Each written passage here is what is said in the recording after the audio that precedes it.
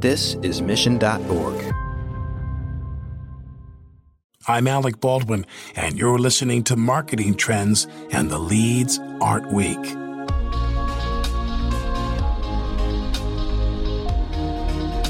Hello and welcome to Marketing Trends. This is producer Ben Wilson. Today's episode features an interview with Jeffrey Miller, Associate Professor of Psychology at the University of New Mexico. Jeffrey got his undergraduate degree in psychology and biology from Columbia University and his PhD in psychology from Stanford. And this episode is a little bit different from your normal Marketing Trends episode. Jeffrey talks about biology, evolution, and how human psychology affects the field of marketing. It's a cool change of pace and gives a valuable and different perspective from your average Marketing Trends guest. So without further ado, please enjoy this interview with Jeffrey Miller. Marketing Trends is brought to you by Salesforce Pardot, B2B marketing automation on the world's #1 CRM. Are you ready to take your B2B marketing to new heights? With Pardot, marketers can find and nurture leads, close more deals, and maximize ROI. Learn more by visiting pardot.com/podcast or click on the link in our show notes. Here is your host, Ian Faison.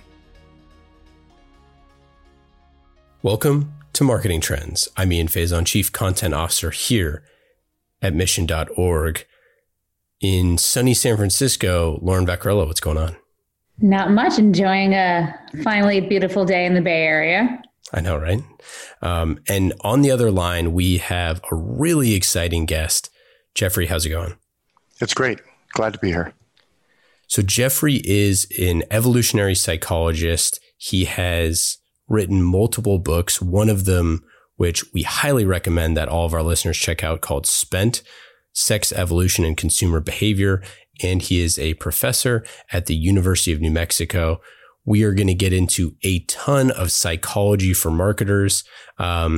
It won't exactly be a psychology 101 for marketers, but we're going to get into a bunch of different reasons why this is important for marketers and how you can use it for your teams and all of that stuff. But first, Jeffrey, I wanted to get into, why did you write the book Spent, and what was your motivation for this? Well, what happened was I had gone to Britain to do my postdoc. I was trained PhD psychology, and I was always interested in human emotions and preferences and behavior. And I went to England to study further, and I ended up in a job at University College London in an economics center, a game theory center. And I was trying to get the economists interested in human preferences and choices. And they didn't really care because they have these very formal models of what people want. But I ran a conference where it was all about the origins and nature of human consumer preferences.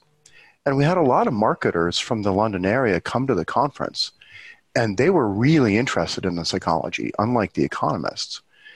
So I thought, wow, these are my people. They actually can see the links between the kind of psychology that I study and practical applications in selling things and delivering value to consumers. So from then onwards, that was 1999, I got kind of obsessed with consumer behavior for a while and trying to understand how human nature kind of fits into the economy, but not in the kind of abstract economic way, more in terms of the nitty-gritty of why specifically do people buy stuff and why do they pay price premiums for certain kinds of features in their products. And that's what kind of drove me into writing Spent, which came out about 10 years ago. And I think it's an interesting dive into consumer behavior and why it's so critical for marketers to get it right. And I think a lot of times we, as marketers, tend to be product first or product backwards or whichever you want to do it, instead of kind of like this focus on the customer, focus on the consumer, which has kind of come about more recently. And I want to get into, you recently gave a talk at Ogilvy, and you've been talking recently about this idea of virtue signaling. What do you mean by virtue signaling, and how is this something that that companies and marketers are doing? Virtue signaling is just the idea that as humans, we want to show off our moral virtues, like that we're kind and good people. And there's lots of specific moral virtues you might want to display to somebody. Like you might show off your kind of fidelity and romantic commitment through a marriage ceremony, right? Or you might show off your kindness through adopting a certain political position, like saying, I support universal health care, or we should have universal basic income, or whatever. And I think there's a deep human instinct to want to show you're a good person. And consumers want to do that often through the goods and services that they buy. Companies want to virtue signal, we're a good company, we take care of our employees, we're ethical, we respect government regulators, blah, blah, blah. Yet, there's been very little discussion, I think, in the marketing world of kind of how do you understand exactly how consumers are connecting their personal ethics and their personality traits and their political views to the whole world of consumer decision making. I think virtue signaling kind of has like almost a negative connotation at times. Do you say this with, it seems like you don't really believe it has a negative connotation, or it might not have it all the time. Is this a negative or a positive thing, or is it just something that we do and is neither negative or positive? I take kind of a neutral view of it in a way. So like in the 2016 presidential election, what you often had was kind of conservatives accusing liberals of virtue signaling. So it became kind of a right-wing meme and very negative. But I see virtue signaling as kind of a human universal. Like everyone does it a lot, and we deceive ourselves about how much of it we're doing. Centrists do it, leftists do it, people on the right do it, atheists do it, religious people do it, business people do it. And, I'm involved in the effective altruism movement, which is kind of a way of trying to connect virtue signaling to reason and evidence more than most people do. But I see it as a neutral thing, like humans virtue signal the way that humans breathe and think and fall in love. It's just something we have to deal with, and I think it's important for marketers to think consciously about it. What are some examples of that you've seen that might be ways where companies do a good job of this, that virtue signal in a way that shows their customers who they are as a company? I mean, we talk a lot of times at Mission about being mission driven, and with a recent guest, we talked about this idea of having something that the company is standing for, some change that is big enough that as the company grows, they can actually achieve this kind of change that they're looking at. Are there certain examples that you see where you're like, this is someone who's getting it right, or at least doing a good job? Well, for example, if you wander around a Whole Foods, grocery store or market, it's just full of virtue signaling. If you put on these goggles, right, and you actually pay attention to what are the brand names and what do they kind of feature, you get your, organic food, your shade-grown coffee, your ethically sourced free-range beef, your cruelty-free cosmetics, etc. And almost everything in a typical Whole Foods, it's like hundreds of little companies trying to compete to allow consumers to feel ethically better about themselves. And once you put those goggles on, you start to see it everywhere, right? You see it in people buying hybrid or electric cars to kind of save the planet from global warming. You see people supporting certain kinds of charities to show off that, like, I'm a good person because I care about cats or dogs or the poor in other countries or the homeless or whatever. But I think even very mainstream companies, as long as they're thinking at all about public relations and relations with their consumers, their investors, their employees, even relations with government regulators, everyone's trying to show off we're good, but they're showing it off in an amazing diversity of ways. Do you think it's people are trying to show off that they're good? Do you think it's consumers trying to align purchases with value sets? How do you see this evolving over time? I think what's happening is you have a sort of deep inbuilt instinct to display and signal that you're good. but you're not carrying that out in a sort of Machiavellian or cynical or sociopathic way, right? We're not even aware most of the time when we are virtue signaling. Like if you go on a first date with someone, right, and you kind of drop into the conversation like, oh, I went to Africa and helped people, cure disease for a year after college. It's not that we're kind of cynically trying to manipulate the potential mate into thinking we're a good person. It's just we feel driven to share something ethically good and honorable that we've done. And I think that's mostly a good instinct. And you can see it as sort of a consumer's trying to find a fit between the personal values and a product. But I see it as a more active thing where consumers are actually thinking, at some level, I have a certain set of virtues and good traits. I want to go out and forage and find goods and services and products that actually allow me to signal those traits. And that's what my book Spent was all about. Yeah. And what I think is so interesting is you talk about maximizing human happiness. I think this is a fascinating idea. And you said, what science did for perception, marketing promises to do for production.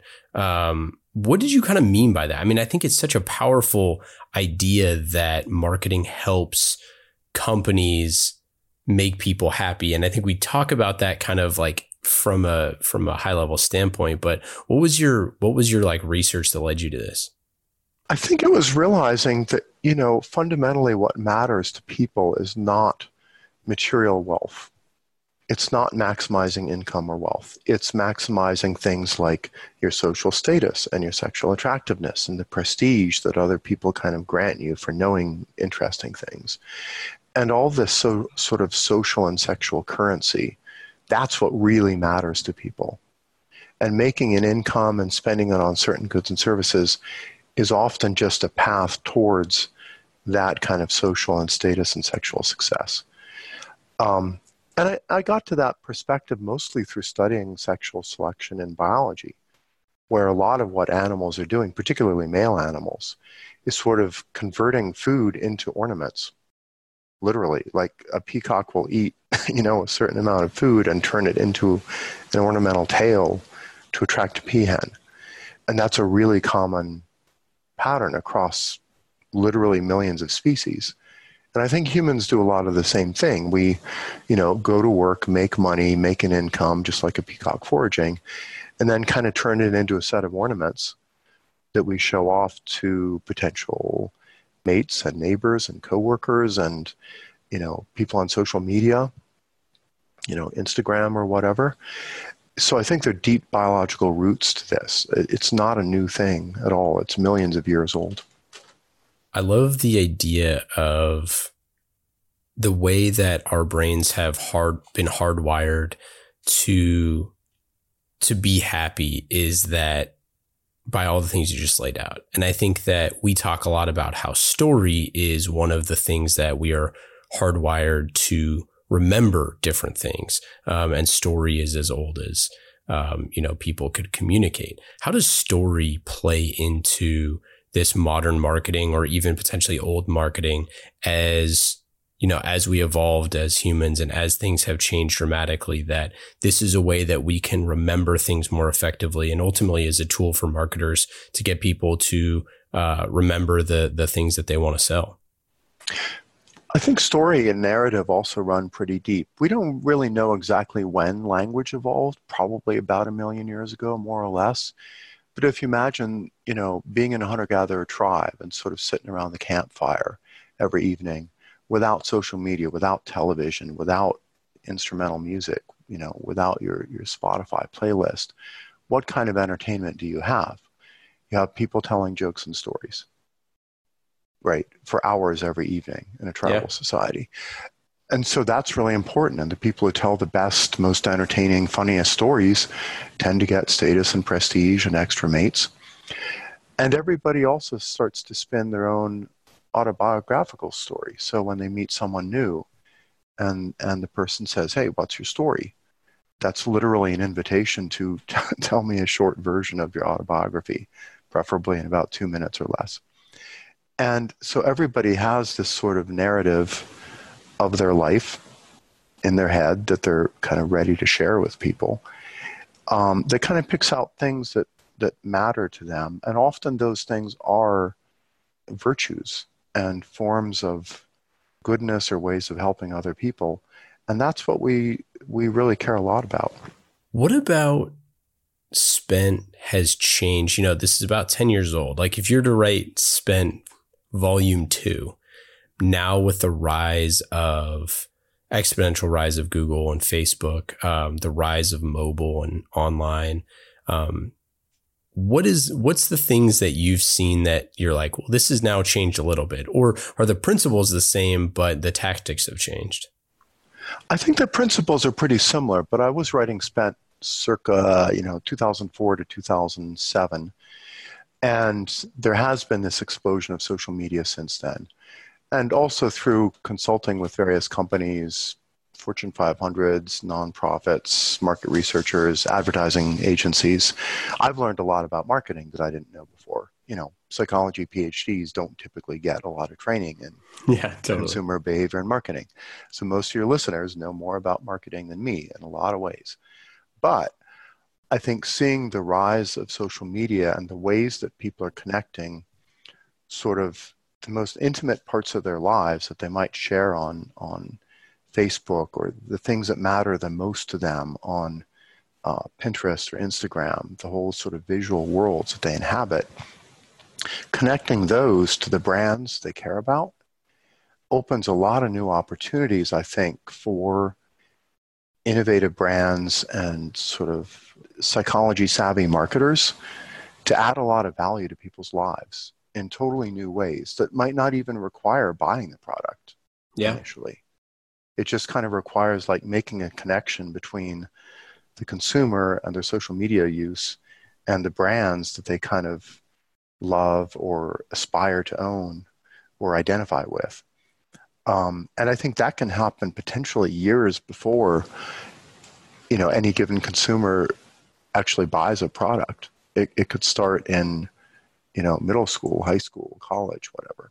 One of the things that we've seen, which is so funny, is when AirPods came out, that you have people putting things in their ears that look like AirPods that aren't, and then posting on social media like they have AirPods, but they actually don't. I mean, what a weird thing. Like, why do people do this sort of, not that you have all the answers here, but like, why do people, post or wear fake, fake handbags or all these sort of things as these status symbols? Like, if you can wear the fake thing and the real thing, then why would you buy the real thing? Like, it's just something that I think is interesting when you have so many copycats out there that look like something totally different. Yeah, I spent a lot of time in the Mate book kind of analyzing fake high-end watches, like fake Rolexes, analyzing imitation diamonds all the way from cubic zirconia to moissanite, and also looking at the knockoff industry and sort of, the Chinese factories that kind of imitate high-end designer products. And I ended up thinking that the surprising thing isn't that people buy knockoffs, it's that more people don't buy knockoffs. A lot of them are literally physically indistinguishable from the, quote, real product. I think the answer to this is actually something Rory Sutherland at Ogilvy talks a bit about. It's self-signaling. It's signaling to yourself, right? If you buy even the best quality sort of imitation Rolex for $500 that's as good as a $50,000 Rolex, you might get some of the social benefits of sort of displaying it, but to yourself, you're a faker. And people don't like to signal to themselves that, I'm a fraud. That doesn't make people feel at ease with themselves. So I think the self-signaling is really important to understand for any marketers who have a kind of high-end brand that's easily imitated. You want to kind of subtly nudge the consumer into realizing part of what I'm paying for with this premium brand is self-respect. It's self-signaling. It's saying, like L'Oreal ads used to say, because I'm worth it. Well, I mean, that's about earning it though, right? Like I think that's part of the thing that people, like if you were using this to attract someone else or to, show everyone at the office that, you have this thing, the nice car, bad house scenario where everybody in town sees that you have a nice car, but you actually live in a dump or something like that. It's not about you earning the thing. When you buy the Rolex, it's like I saved my money or I made a bunch of money and now I can go buy this thing that I know that I earned, even if it's something ridiculous like that, is the cost of a house in a lot of countries. Yeah, you're convincing yourself that I've earned it and therefore I should have a certain amount of self-respect and, what we call subjective mate value, the sense that I would be a valuable mate if you're single and you're kind of on the mating market. And also, of course, it's an incentive, right? If you're young and you're working really hard, long hours, you're a junior marketing executive and you hope to become a sort of brand manager, and you're putting in those hours and the creativity and the sweat, and you're sort of like, if I get the next promotion, then I can buy myself the BMW 3 Series or whatever. It's not going to be a credible incentive to you if you're like, well, I'm promising myself the 3 Series, but really I know I'm going to get a used Hyundai, right, once I get the promotion. So it's a matter of kind of convincing yourself that the carrots and sticks that you're dangling in front of you are actually going to be real, right? When I was working really hard to get tenure, for example, I sort of promised myself, if I get tenure, I'm going to buy a used BMW 540 because that'll make me feel great. And then I got tenure and I kind of flaked out on myself and I didn't do it because I thought this is ridiculous. They're not actually that good or reliable. But it never quite sat well with me that I didn't actually follow through on that. And I'd actually created a Facebook group called First Tenure, Then the BMW, that attracted some of my academic sort of colleagues who were also tenure seekers at the time. So I think one thing marketers could think about is how do consumers use products as sort of incentivizing systems for themselves, like things that, you want to dangle in front of yourself. Like if I get a mate and then we have a wedding, we can have this at the wedding. Or if I get this promotion, then I'll finally deserve, a better apartment, better house, whatever. What about, when you work with teams, when you do consulting and you work with marketing teams and you're talking through some of this, what are those things that you've seen that surprised you about how marketing teams are inefficient or maybe potentially unwilling to kind of adopt this, ideology, or things that just kind of surprised you in general, of ways that like kind of the obvious thing where like, well, don't you see that you should be doing more of blank? Well, one thing that really surprised me, honestly, with a lot of marketing teams is that, a lot of the folks who go into marketing have studied a bit of psychology in college and they've taken classes on consumer behavior and so forth. But honestly, consumer behavior research is often where like ancient social psychology theories go to die. You see an amazing number of sort of examples of, here's a personality psychology theory that like nobody in personality research has believed for 30 or 40 years, but it's still in the consumer behavior textbooks, right? Or here's some social psychology finding that has failed to replicate for 20 years, and yet it's still in the consumer behavior textbook. The Myers-Briggs personality inventory, for example, is sort of one of my bugbears, because like nobody in personality psychology takes it seriously and hasn't for 30 years. And yet it's still really commonly used in corporations and talked about in business schools. And people are astonished in marketing if I say, you guys do realize that like this is kind of nonsense compared to modern personality scales and theories. So that's been one surprising thing to me. What's the better option? I mean, not that, I'm not sitting here doing Myers-Briggs with new hires or anything, but I am curious to hear what you think would be a more appropriate tool to use. Well, the so-called Big Five personality traits have really been the dominant way to talk about individual differences since about 1990. And they're widely used in psychology. The scales are good. It would be easy for marketers to use Big Five. I think they're better for a bunch of technical reasons that I've talked about in various videos and interviews. And likewise, I think measuring general intelligence or thinking about intelligence as a variable among consumers rather than proxies for intelligence like education level or social status or social class, I think marketers are missing a trick in terms of not thinking clearly about kind of the IQ of their consumers and how do consumers want to display their intelligence. And also, how do you do messaging that actually works for consumers who are at sort of different cognitive levels, right? And different vocabulary sizes and different styles of reasoning. Let's go into that a little bit more because I think that's really interesting. Or do you have any like examples or things that you've seen of people who have just kind of missed the mark on not using messaging at multiple levels, whether it's cognitive or whatever? Because I think one of the toughest things that marketers face is figuring out why people buy.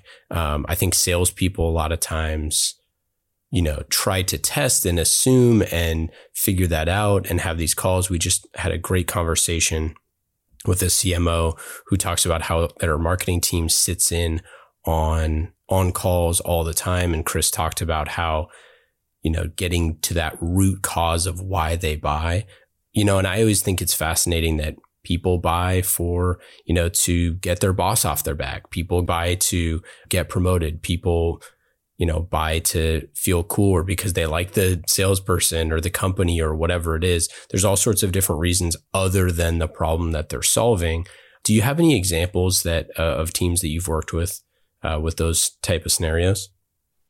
Well, I think what you often get if you're trying to do consumer research, right, is you can do surveys, you can do focus groups.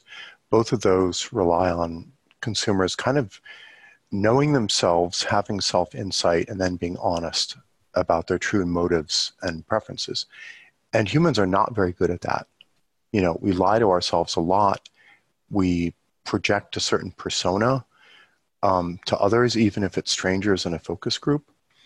And there are often really good reasons why we're not consciously aware of sort of how we're trying to show off through products. For example, if you talk to a makeup company about sort of why do women buy a particular brand of makeup, and my girlfriend watches me watch like a lot of makeup videos on YouTube, like Jeffree Star and so forth, so I know way more about makeup than most guys do. If you ask most women, like, why would you spend like premium dollars to get makeup that is high-end rather than just sort of mid-range?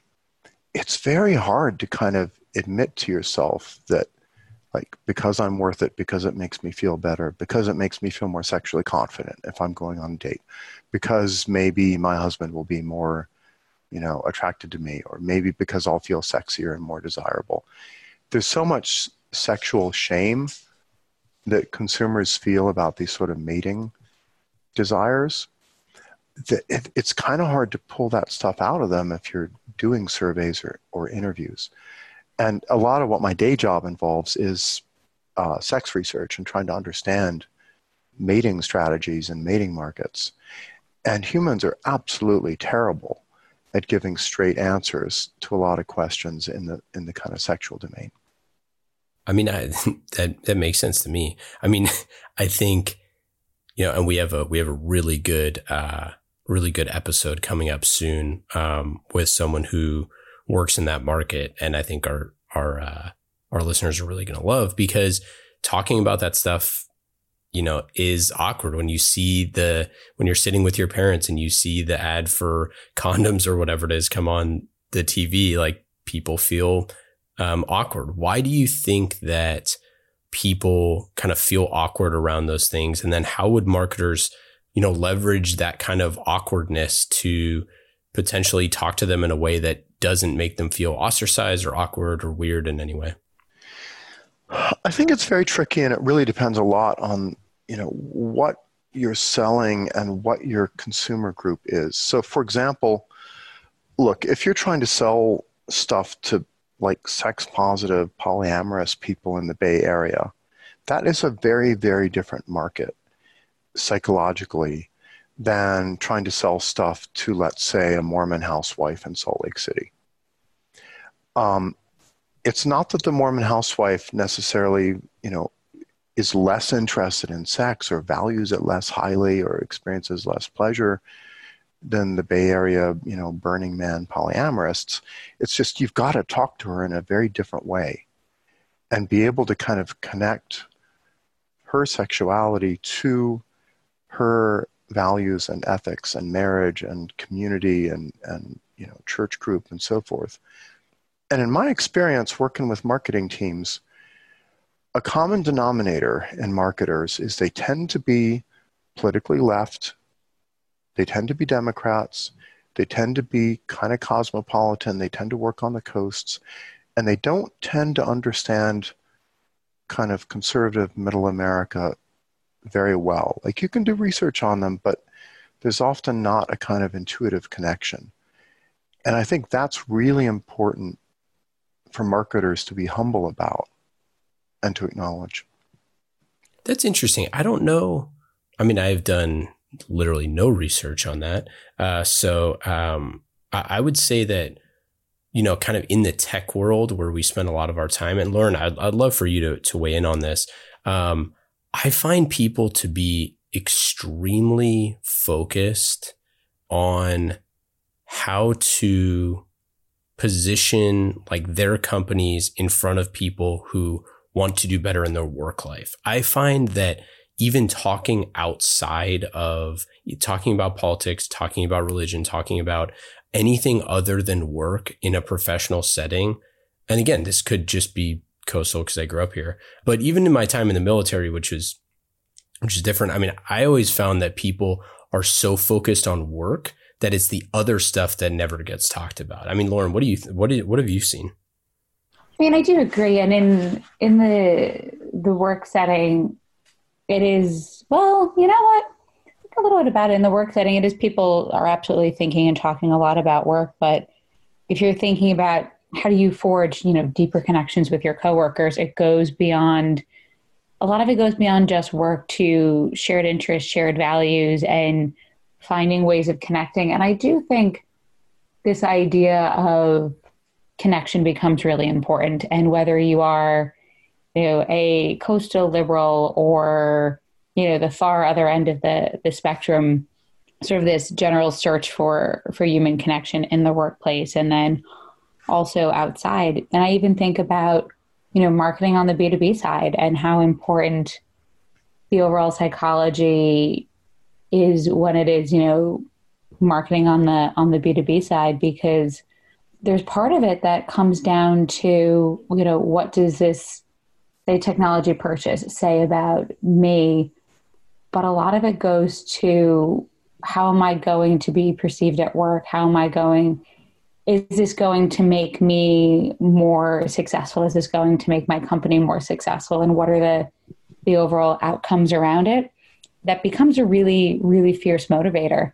And, even on the sort of the B2B purchaser side, a lot of purchase decisions used to be based in this sort of very fear-based mentality of, I don't want to be at risk. I don't want my job to be at risk. I want to be safe. And now there's kind of different motivations and to Jeffrey's point, maybe different virtues that are being shared on less risk adverse, but more, what can I do to be perceived as innovative, successful, fill in the blank, that's really interesting. Outside the box. Outside the box. That's what everybody wants to be, an outside the box thinker, and they want to make bets and find things. But then you have other leaders where they're like, hey, just don't upset anything. Things are working great. Just don't do anything like that. Yeah. So, I mean, I guess there's a percentage of people that are not incentivized to think outside the box. But I'd say that that's the prevailing things. People want to seem like they're in the know. Yes.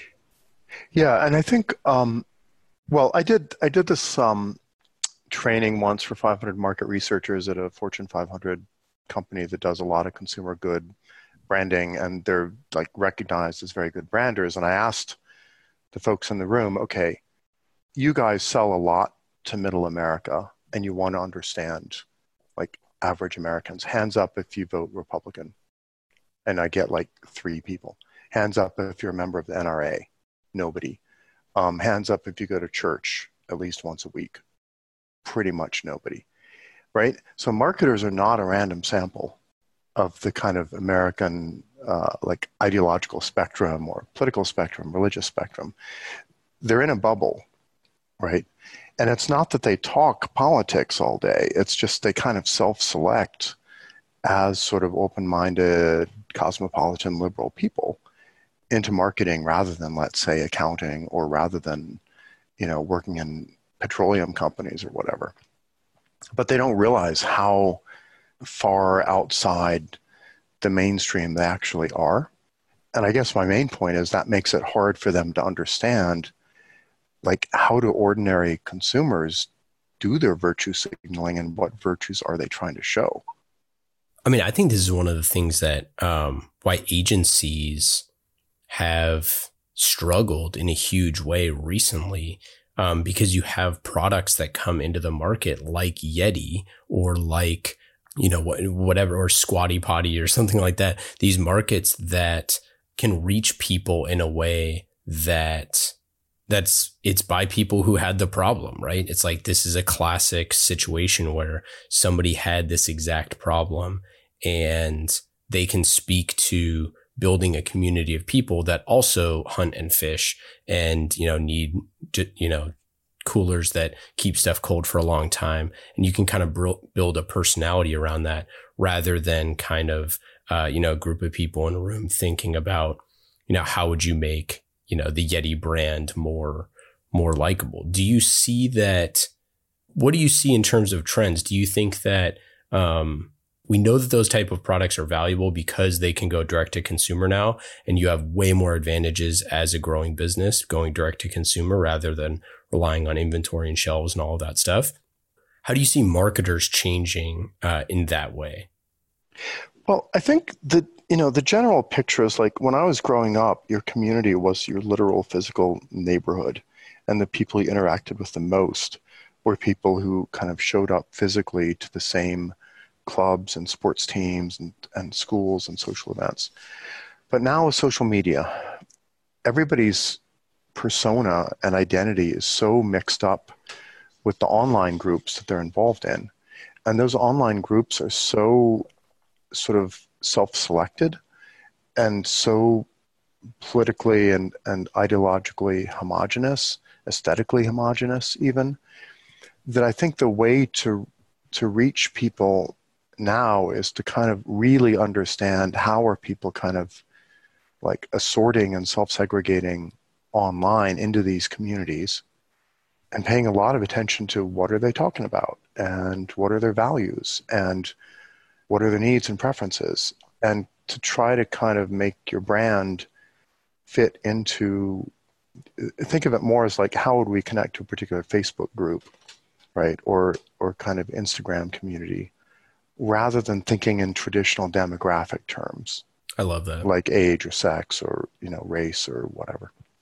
And where region doesn't necessarily matter as much. It matters for certain things, but not for others. I think there's a huge opportunity for marketers to create tools and create value-added things within segments. If you wanted to, create a software tool, if you're marketing a software tool and you wanted to create a really fun tool for a group of people to use that might get them into your funnel. It's if you made a tool for Game of Thrones fans to easily, match up different characters and know what their, baby would look like if they had a baby or something like that. It's very top. Yeah. That would be a fascinating marketing idea because the people who are Game of Thrones fans are extremely ravenous for content and they love consuming stuff like that. And it would be a way to add value into Virtue Signal that like, hey, we love Game of Thrones. You guys love Game of Thrones. You all love Game of Thrones. Like we made this for you. Here you go. Yeah, absolutely. I'm a big Game of Thrones fan. My fiance and I are like planning a wedding, and I've sometimes thought, oh, it'd be kind of cool if like we could have, you know, the groom and bride dressed a little bit more in kind of a Game of Thrones style than a traditional kind of wedding tuxedo and white dress style. But the only option for that is, you know, you go on Etsy and you try to find people like making custom stuff out of their home. As far as I know, there's no major retailer who's sort of done a co-branding deal with Game of Thrones where it's like, here's a reputable clothing company that can provide formal wear, party wear, you know, bridal wear that like taps into that market. But I imagine that could be quite successful. And you make a great point that even apart from social media, with streaming TV, people also really heavily identify with what they watch. You know, what are their favorite Netflix series? And I think there's a lot of potential for brands to think about how do we connect with, you know, the stuff that people watch or binge watch for hours a day. And those communities are now, you know, I forget the exact numbers, but back in the day, it was like All in the Family was watched by like, it's something crazy, like 50 million Americans a week or something wild like that. There's nothing like that now. There's nothing even close to like that anymore. It's basically the Super Bowl and that's it. And now you just don't have those opportunities. So this idea of finding smaller pockets of super dedicated people around different, you know, content clusters or topics or things like that, I mean, I think is a fascinating way to cross-cut this. I've always thought this about fantasy football podcasts, for example, that the only people who advertise on fantasy football podcasts are people who are selling like sports betting stuff or other fantasy football stuff. I'm like, all of the people who play fantasy football have a totally different, like they all have regular jobs. They all do some sort of thing. And the only way that we kind of identify them, and this is just kind of podcast audience stuff in general, is like, hey, they're people, so we can sell them toilet paper because everybody needs that. But I think that as we get more sophisticated with selecting these smaller groups of people that aren't probably as small as you think and giving them goods and services that are not 100% directly applicable, but there's probably a really strong correlation to certain other products. And we've seen pockets of marketers doing this really well, but I think it's going to be the new normal going forward. Yeah, I think you also see this with, you know, sexual minorities. Like somehow, for example, Subaru, through some pretty subtle ads, I think throughout the 90s, was able to get itself associated with being very LGBT friendly. Yeah, that's a great point. Being like the go-to car if you're like a lesbian, Subaru's for you. They weren't really advertising that to straight people, but they were kind of doing it on the down low, and somehow they became sort of the LGBT friendly car brand. Now there's absolutely no logical reason, right, why lesbians need like four-wheel drive cars that have particular kind of cargo space or whatever. It's a totally arbitrary association, but the fact that Subaru was willing to kind of stick its neck out and say, we are friendly to the sexual minority, was hugely appreciated by that group. And no other car company seems to have been as successful in doing that. So I think, you know, if you've got a product and you're thinking about how do we reach people, it's not necessarily the kind of logical group that you might think needs your product the most. It might be there's some weird little group of folks like the Game of Thrones fans or the fantasy football team fans or whatever, where they're like your rival companies aren't going after them, but they're low-hanging fruit. They'd be easy to reach. You know, the ad buys might be really cheap. And I would expect to see a lot more kind of creative thinking in those directions, I hope. I want to talk a little bit about influencers here before we get out of here.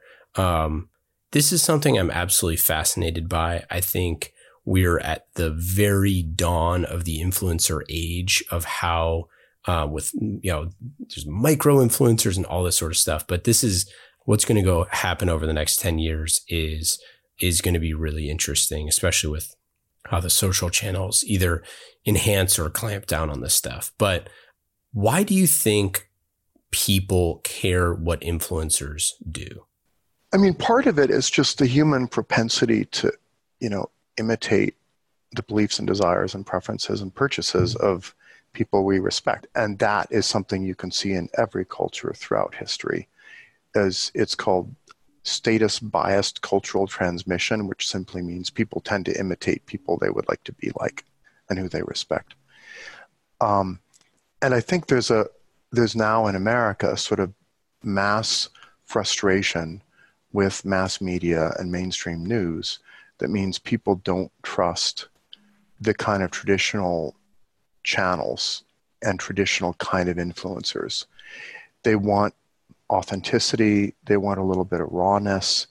A lot of people I know would much rather watch like a YouTube video of Joe Rogan or Jordan Peterson or whoever rather than like mainstream Fox or CNN news. And so I think there's going to be this amazing new proliferation of influencers, mostly through YouTube channels and podcasts and interviews. And it's going to be this massive free-for-all. And it's going to be very confusing to marketers because you'll really have to keep on your toes about, who is influencing which group of consumers in what ways and what's the common denominator? Like, what are the common traits like among people who watch Joe Rogan interviews, for example? They're not that easy to characterize, either in terms of traditional demographic groups or political spectrum or anything else. And yet there's a certain kind of aesthetic and a certain mindset, that's associated with all those folks. And I think the future of marketing is trying to track that and figure it out. Jeffrey, this has been absolutely awesome. Before we get out of here, last question. When you sit down with marketing teams and when you're doing consulting work, and by the way, we highly recommend, we'll link up all Jeffrey's stuff afterwards so you can reach him out. What's that one piece of, advice or thing that you want to leave them with to make sure that they think, to borrow a phrase, think different about people, about marketing to people, and about like why they buy? I think the most important thing I would say to marketers is have a respect for your profession in terms of what it adds to people's lives. It's not just about taking an existing product and selling it to people. It's about connecting the product to people's virtues and passions and interests and communities in a way that actually makes whatever the product is more valuable to people. Something that they can tell stories about, something that makes them feel like, oh, I can signal this virtue now in a way that I couldn't. And that literally adds psychological and economic value to the products that you're selling. So, marketing gets a lot of flack from people who see marketers as just sort of, cynical, manipulative sociopaths who are just trying to get people to buy stuff they don't want to buy. I take kind of the opposite view, that the marketers are the ones adding real psychological value to products that otherwise don't really mean very much to people. So have some confidence in your profession and the fact that it's a good thing that actually helps people for real. I love that. And it is so awesome to hear that and refreshing because it is an empowering thing. And we're just, we're so happy that you could be on the show. You can find him on the Twitters at Primal Poly, and we'll link up his books and everything in the show notes. Jeffrey, this has been absolutely awesome. Any final thoughts or stuff people should check out? No, it's really fun. Thanks a lot for talking. Take care. Take care.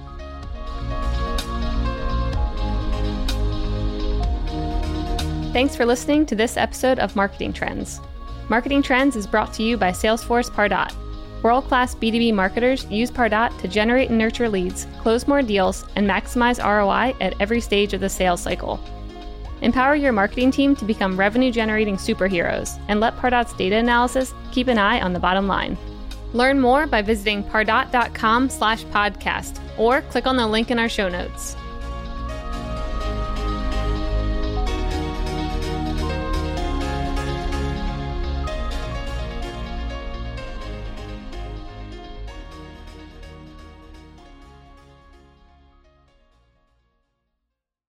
You have 8 seconds to make a connection or risk a click away onto the next topic. The difference lies in your ability to deliver relevant experiences to your audience across devices and across channels. But delivering on a really great experience is impossible without the right people and the right technology. You've got the right people, but your technology choices will make or break someone's experience with your brand. At the center of gravity of your digital experience, Brightspot Content Management System can deliver relevant content, personalized experiences, and cross-channel synergies to create unforgettable brand experiences, so you can be a bright spot in someone's day. Head over to brightspot.com/marketing trends to find out right now. From global crisis to hunger relief efforts, the messages you deliver save lives, inform important decision-making, and help keep communities safe and sound. The speed and scale of your content needs to be delivered faster and on a much larger scale. Brightspot Content Management System has supported some of the world's largest brands to communicate on a global scale. From Johnson & Johnson sharing critical information with their customers to helping Whole Foods tell their brand story to a global audience. Brightspot is designed to handle rapid iteration and personalized messages to those you care about most. Learn more at brightspot.com/marketing trends.